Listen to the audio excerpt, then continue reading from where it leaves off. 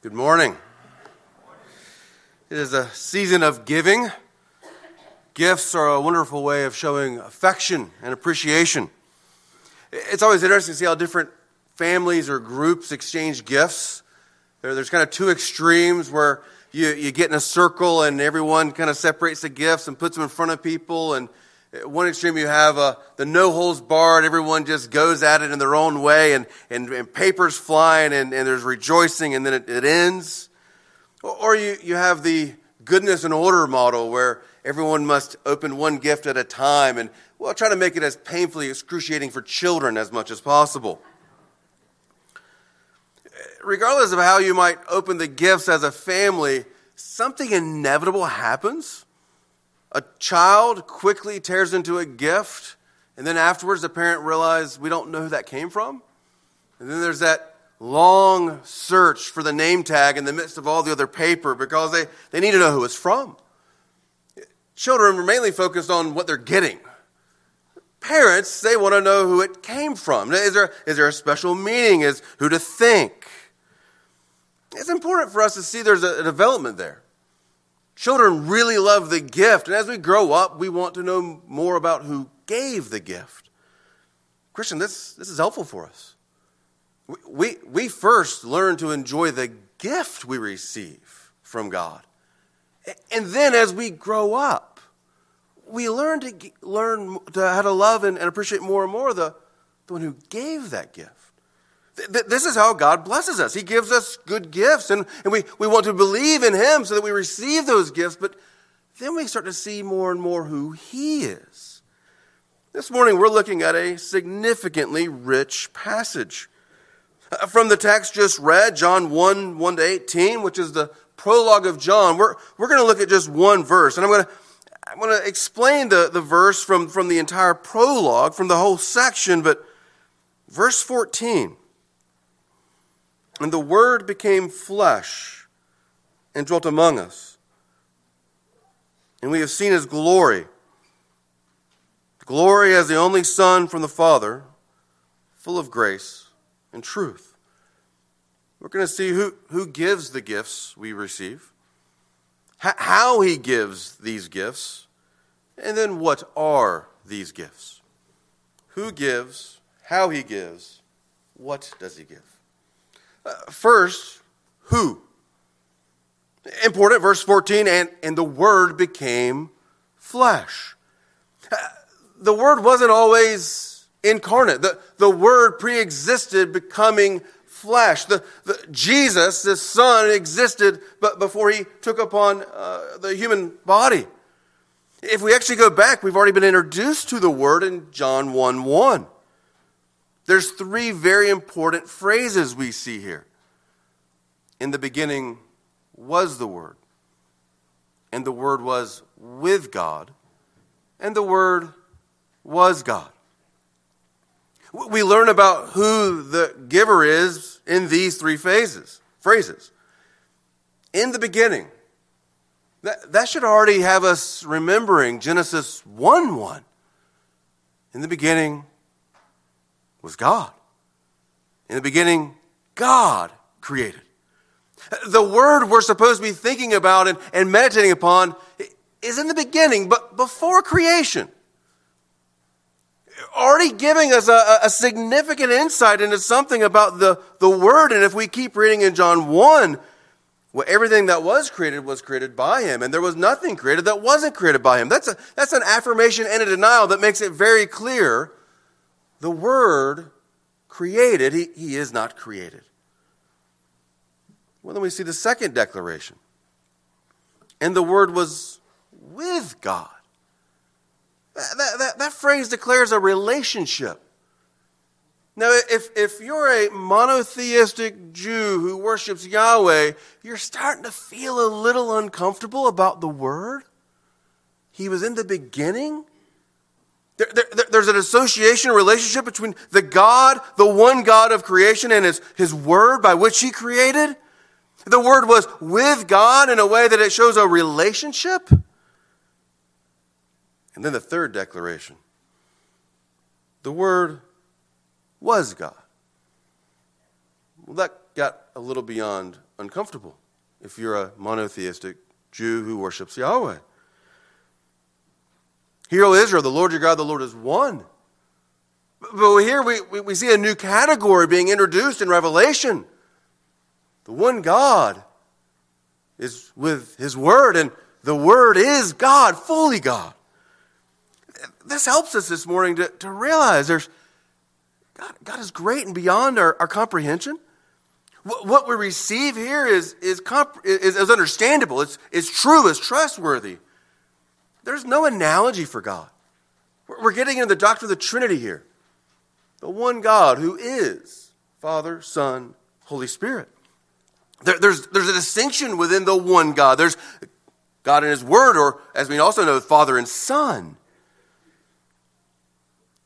If you look at John 1:14, we see that the Word who was with God, he's also the Son who comes from the Father, who has glory. When you think about who, we have to first see the Word is fully God. The Word has all the power of God that created ex nihilo. The Word is fully God who is able to create something out of nothing. The Word is fully God who is independent from creation. He pre-existed creation. He does not depend upon creation. He is sovereign. He's fully God. He is eternal. He's timeless. He's fully God. He's the Son of God who has a perfect relationship with the Father as the only Son. He's fully God. He shares in the glory of God. He's worthy of all worship. Now, those are challenging concepts. But as we see now, as we progress from who, we have to first see he's God the Creator. He's God with all power. Well, how has he come? Notice the Word became flesh and dwelt among us. This is where the action really picks up. The Word who declared all things into existence now enters into what he created. The Word who formed man from the earth has now entered into humanity. And the language dwelt among us. He lived among us. He took up an abode. There's a covenant illustration there from the temple. The Word that created the world came into his world. Look at verse 10. He was in the world, and the world was made through him. Yet the world did not know him. The Creator comes to his creation. We know this from the nativity scene that we see. We know this from Luke that we read earlier. We didn't read the passage where the angel comes to Mary and says, you're going to have a child as a virgin without knowing a man. The Holy Spirit is going to hover over your womb. The Holy Spirit is going to bring about a conception, a miraculous conception, where God's own Son is going to take your life, your flesh, your DNA, your body and soul, and it's going to be added to him.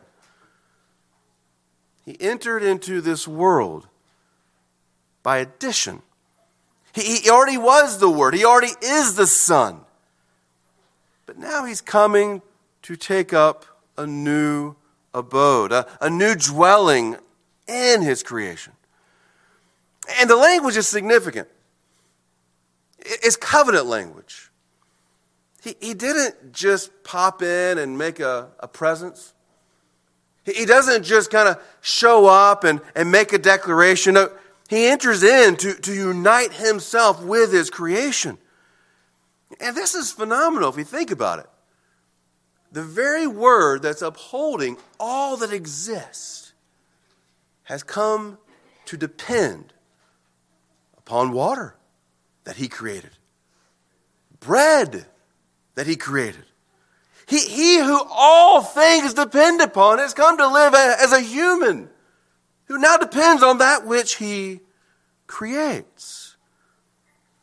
He adds to himself a real human nature. it's important for us to capture what really one of the things that makes Christianity unique. You see, the God up there, the God who is holy and awesome, he is also the God who is here, who is immediate and present. If you think about all the other religions of the world, or all the other ideals of the world, or philosophies of some kind of God, they're going to emphasize one of those against the other. A God who is distant and far away and great, but couldn't ever come down to be with us because it's too dirty. Or a God who's just like us and in every way must be immanent. Christian, this morning, we worship the God who is holy, holy, holy, and here. He's great and mighty and worthy to be praised. And he came to be with us in such a specific, unique, absolute way. That's what we're pondering this morning. That's the challenge to grasp. The God who created all things good then came down to be in that creation, to be with that creation, because we ruined what he created good. We see sin in the passage in verses 10 and 11. The world that he came to be in, the world that was made through him, did not know him. He came to his own, and they did not receive him. We could talk about sin in so many ways. We could go through the 10 Commandments. Do we have idols? Do we murder? Do we lust? Do we covet? Here, sin is simply not responding to God as he is worthy. Not knowing him, not believing in him, not trusting him, not recognizing him, not hearing him, not responding to him. He who created us came down to us. And if you're regular with us, remember we finishing up Luke, we just went through the trials of Jesus, where he's mocked, spat upon, beaten, ultimately nailed to a cross to suffer and die. Christ wasn't surprised by this. He knew that's how we would receive him. He knew that once we understood a little bit of who he was, the kind of authority he had, that's how we would treat him. But he came down to save us from that very sin. You see, he comes not because he needs us. He comes because we need him. I want us to wrestle with what is called the divine dilemma. God created us good. God breathed his own life into us. God made us in his image to carry out a purpose, to glorify himself throughout all creation. There was such a goodness and a greatness of what God had created. But he made a promise that if we broke the one command, and if we ate from the tree of the fruit of the one tree, we would die. The dilemma is this: God has to keep his word. We must die because of sin. God must keep his word. But he created us so good. He created us with such a purpose. Would it be a failure of God to have such goodness and purpose created in us with his own life and then have to keep his promise? The divine dilemma is, how can he hold up what he's made so good and also keep the promise that we must die because of sin? Well, God has an answer to this dilemma. He made a promise that he would come, that he would defeat death, that he would come to be like us in every way without sin. He would come and suffer the consequence of sin. He would come to give us new life. You see, our sin problem isn't that we need a little tune-up, a little adjustment. We need to be saved. born again, renewed. That's why it's so important. It's the Word who becomes flesh. The very Word that God created all things through. The very Word that has the power to create things out of nothing. He's also the very God who can create and make a new heart out of the heart of stone we have. He has the power to bring light in the midst of our darkness. He alone has the power to save us. The Word who created us, He's now come to be with us. He is Emmanuel. As we just meditated upon, He was born that man may no more may die. The language dwelt goes back to the tabernacle, the temple, and it represents three things. One, God's presence, God with us. Hearing God's word. And three, the sacrifices that make atonement for sin. Jesus Christ coming to become flesh, the Word becoming flesh, to abode, to abide with us, to dwell with us. He's the temple. He's the Word of God. He alone can help us know God fully and truly. He alone can bring about a satisfaction of sin. You see, the way He came was as a covenant God. A God who made promises. I'm not going to leave you alone. I'm going to reverse the curse you brought about.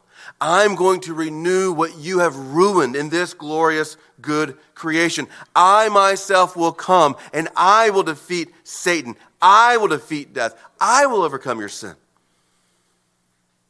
The Word comes not because He needs us, but because we need Him. The Word comes in a covenant to renew the relationship that we ruined. The Word comes to bring blessings as far as the curse is found. He comes to renew us. He came as a promise to bring about a new relationship. Now, how should we think about this incarnation? One of the things I'm going to slightly and hesitantly correct, but I want to be clear. Some folks want to take this incarnational language and immediately say, well, church, we should be more incarnational. I want to say, let's pump the brakes on that a little bit. We belong here. We were created here. I don't like using that language because the Word, who is not of this creation, to be incarnated means he comes down to a place he didn't already exist. He descends down to us. To pretend that we would be incarnational would be like saying we weren't here already. No, the whole reason Jesus comes down is so that we can be brought up. Jesus did not come down to us so that we could be more committed to something on this earth as if we could redeem it. Jesus came down to us so that He could lift us up. The proper response is not to think, how can I be more incarnational? No, how do I live as an alien here now? A stranger. Because your citizenship is no longer here. It's in heaven, where Christ sits. Christian, there's a way in which that should bring about a new kind of living. Holiness is now the calling. It's not getting deeper into something cultural. It's not getting deeper into the life we have now. No, it's longing for the life Christ has promised us. It's seeking to live in the frustration of the sin that keeps hindering us from knowing God more. This is why at the end of the Lord's Supper, we always pray the last prayer of Scripture. Come, Lord Jesus. The application is not to get deeper. It's to set aside ourselves for holiness. Another application we could think of this passage, we read it last night, Philippians 2. Christians are now supposed to have the same mind that Christ had. He did not consider himself greater than others. He did not consider others' interests greater than himself. He considered others' interests more important than his own. There's a humility. Something about the gospel that continually, he lowers those who exalt themselves and he exalts the lowly. Christians are supposed to have that same mind as Christ. Finally, let's talk about the gifts. What did he bring? What the Word who has promised, who has covenanted with us, what did he bring? And if you're looking for the simplest little memorization today, I'll give it to you. Full of grace and truth. That's the last part of their verse 14. Full of grace and truth. Now, what does it mean to be full? Now, there's two ways we can think about this word. He's full in the sense of capacity. He's full in that it's 100%. It's absolute. He possesses all grace and truth. He is fully God. He has the fullness. He has all grace and truth. And this is important for us to understand. This is why we have to refuse to believe in the lie that somehow God is stingy with grace or truth. He's full. He overflows. He does not lack any grace or truth. He is full and he gives generously. The other way is it's complete. Jesus is not like Moses or Elijah or David. He's not repeating what he heard from God or an angel. No, he is God. He's full in that he is the complete revelation. He's full in that he's not a lamb that's going to be sacrificed every year because his lamb didn't really take away the sins of the world. No, he's full in that the grace he gives removes sin from us as far as the east is from the west because he takes upon himself. He's full in capacity. He's full in the completeness. Well, what are these two words, full of grace and truth? These are very important words for us as Christians, and sometimes we get these words very confused. He's full of grace and truth. Let's be clear. His grace is full of truth. His truth is full of grace. We have a difficult time putting these two words together, don't we? His grace is perfectly truth. His truth is perfectly gracious. Think about this in contrast to Satan, who's full of condemnation and lies. Jesus Christ comes to reverse what Satan has brought. He's full of grace and truth.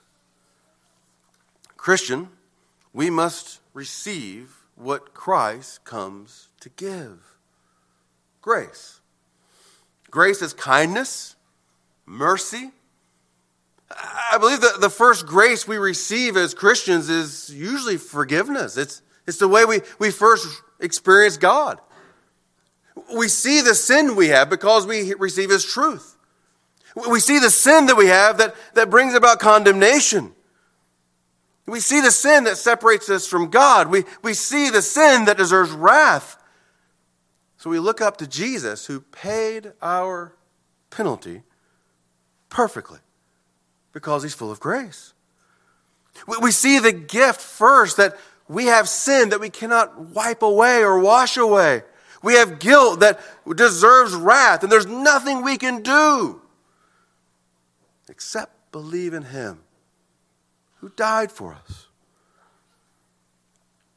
One of the first graces is that we believe He forgives us.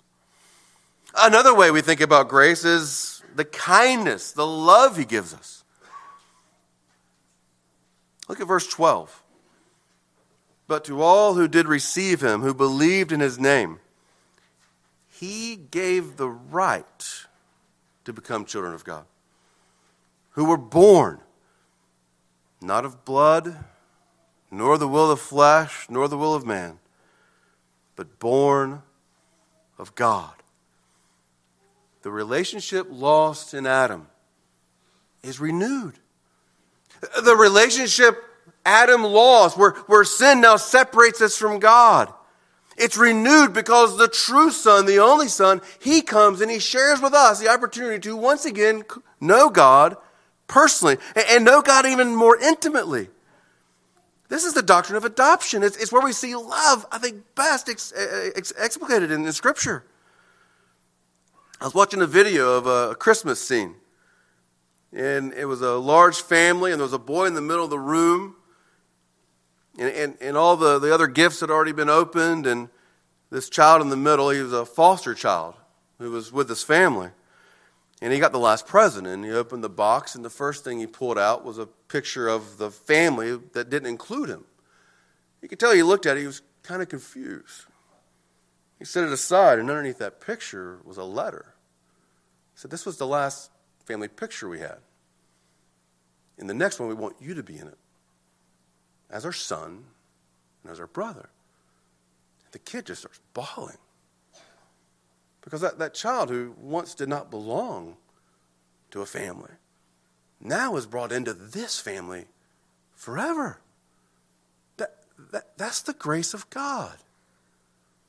Those of us who we've been separated from God because of our sin, He brings us back to be part of His family. Something we love to do. We did last night. We're going to do today. We have a table, and it's a special sacred place in our family. And we love having others join us at that table because it means you get to come be part of our family for that little while. And you then leave, and you can come back and be part of the family for that moment. But our family table is a sacred place. Jesus says, you can come to my table always because I'm inviting you to be part of the family, to know God as Father, as Jesus, the perfect Son, knows Him. Friends, that's the gift. The grace that forgives us so that we are no longer going to be fearful of the penalty of sin. And the grace that says, I love you, come and be part of the family always. The other gift is truth. He is full of truth. And as we've just thought through all the different ways in which that grace is extended, we see how truth is so important. The truth is, we were created as God's image bearers. We were created good, and we sinned, and we deserve punishment, and we are now distant. But God loved us while we're sinners. He pursued us while we're sinners. The truth is, now we can know who God is. We don't have to try to ascend into the heavens. He's come down to us to speak with us, to walk with us, to give us His word. His truth gives us wisdom, and His truth alone will set you free. He is full of grace and truth. Now let's feel how important this is and comforting that Jesus is full of grace and truth. I think one of the ways we can see how important this is we've probably all been in homes at some point that lacked either grace or truth.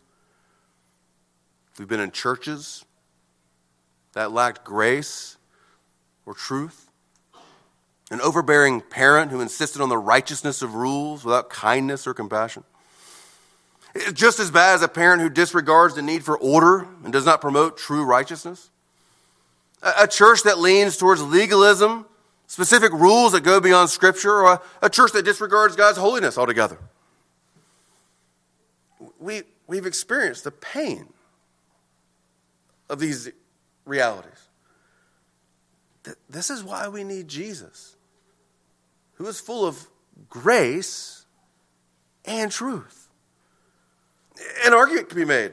It is absolutely true. Grace must have truth to be kind. And truth must have grace to be true. It's grace to restore and builds us up. Jesus is full of grace and truth. This is what He comes to give us. Christian, this morning, what are you full of? I ask because we're supposed to receive that grace and truth. And it's supposed to restore us so that we are full of grace and truth. So that we can live lives that rejoice greatly in having that grace and truth. So that we can then live lives that declare and appreciate and live out that grace and truth. So that we can have homes that are full of grace and truth. So that we can have churches that are full of grace and truth. I want us to see one more thing that He gives us as He gives us the fullness of grace and truth. The gift that God gives us that is best is actually just himself. God gives us himself. The Father gives us his Son. Notice there in John 1, 17 and 18, in contrast to Moses, Jesus comes with grace and truth. And even before that, it's grace upon grace. He lavishes because he's not stingy. He's full. No one has ever seen God, verse 18. The only God who is at the Father's side, he has made him known. God isn't a distant giver. He gives us himself. He gives us knowledge of who he is so that we can know him personally in the grace he gives and the truth he gives and the forgiveness he gives. He gives us himself so that we can know him with certainty. If you're not a believer this morning, do you know God? Do you want to know God? Here's what I want you to understand and walk away with. God wants you to know him. And God is the most competent communicator. I'm a lisping fool up here. Right? We've all have a difficult time communicating what we really want to say sometimes. God never fails in what he wants to say. His word is perfect. He wants you to know him. Will you listen? Will you hear him? Will you ask, God, will you speak to me? Will you take up his word? The Gospel of John, just keep going. You're in John 1 already. Keep going. Take up his word. And before each time, just help my unbelief. God, I want to know you. Who are you? He's not a silent God. He speaks. He speaks with power. His words are full of truth and grace. If you're not a believer, you know him by believing in his Son. There is no God to be known that is not known by believing in Jesus, his only Son who makes him known. Believe in him today. Believer, are you growing in gratitude for all Christ has given you? We've only scratched the surface of all the heavenly blessings. It's a lifetime of pursuing all the many heavenly blessings. When we've been blessed with all the heavenly blessings, it's a joy to just try to start understanding some of them. The problem I see is we too often just stop at forgiveness. I receive forgiveness. We move from understanding we're forgiven to knowing we're loved, to knowing we've been sanctified and changed. We grow in gratitude as we seek to know more of those gifts. And Christian, are we growing to know the giver of every good and perfect gift? Are we just looking for the gifts when we want them, or do we want to know the one who gives us all those gifts? Again, it's amazing to think about. He's made himself known. Look at verse 14 again. And the Word became flesh and dwelt among us. And we have seen his glory. What a testimony, what a confession. Of course, John did see the glory. He didn't really see it until the transfiguration. He didn't really fully understand it until the resurrection. But Christian, the glorious Son is exalted to the right hand of the Father. And now you can see him better than John could see him while standing next to him after the resurrection. Because the Son who's at the right hand of the Father has sent his Holy Spirit, as Paul says in Ephesians 1, to illuminate your heart that you might see God. that you might see him in all his grace and truth, that you might see him in his glory, that you might more and more be able to put aside the things of this world that you're looking at and see him who is truly glorious. How? Same way we just spoke of. Reading his word. Asking God to help our unbelief. One of the most significant things Jesus tells us, blessed are the pure in heart, for they shall see God. You can't keep looking at filth and expect to see the glory of God. What are you looking for? We must turn our eyes to behold the God who has come to us, to make known to us all the fullness of grace and truth, that we might see his glory. This is not a New Year's resolution. This is a response to Christmas. Commit yourself to growing more and more, to seeing the one true God who's full of grace and truth, who desires for you to see his true glory. Christian, this is the invitation. Non-Christian, this is the invitation. Pray that we might hear him, see him, and know him. The God who wants to be known. Will you pray with me?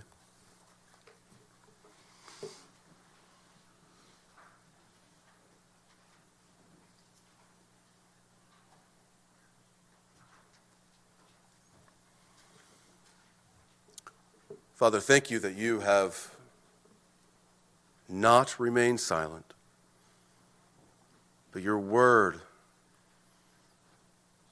with all its power, declared promises. Your word, your Son, has become flesh to fulfill those promises. Help us, Lord, to receive you. Help us, Lord, to know you, our Creator, our only Savior. Thank you that you have made yourself known. Help us know you and make you known. In Jesus' name we pray. Amen.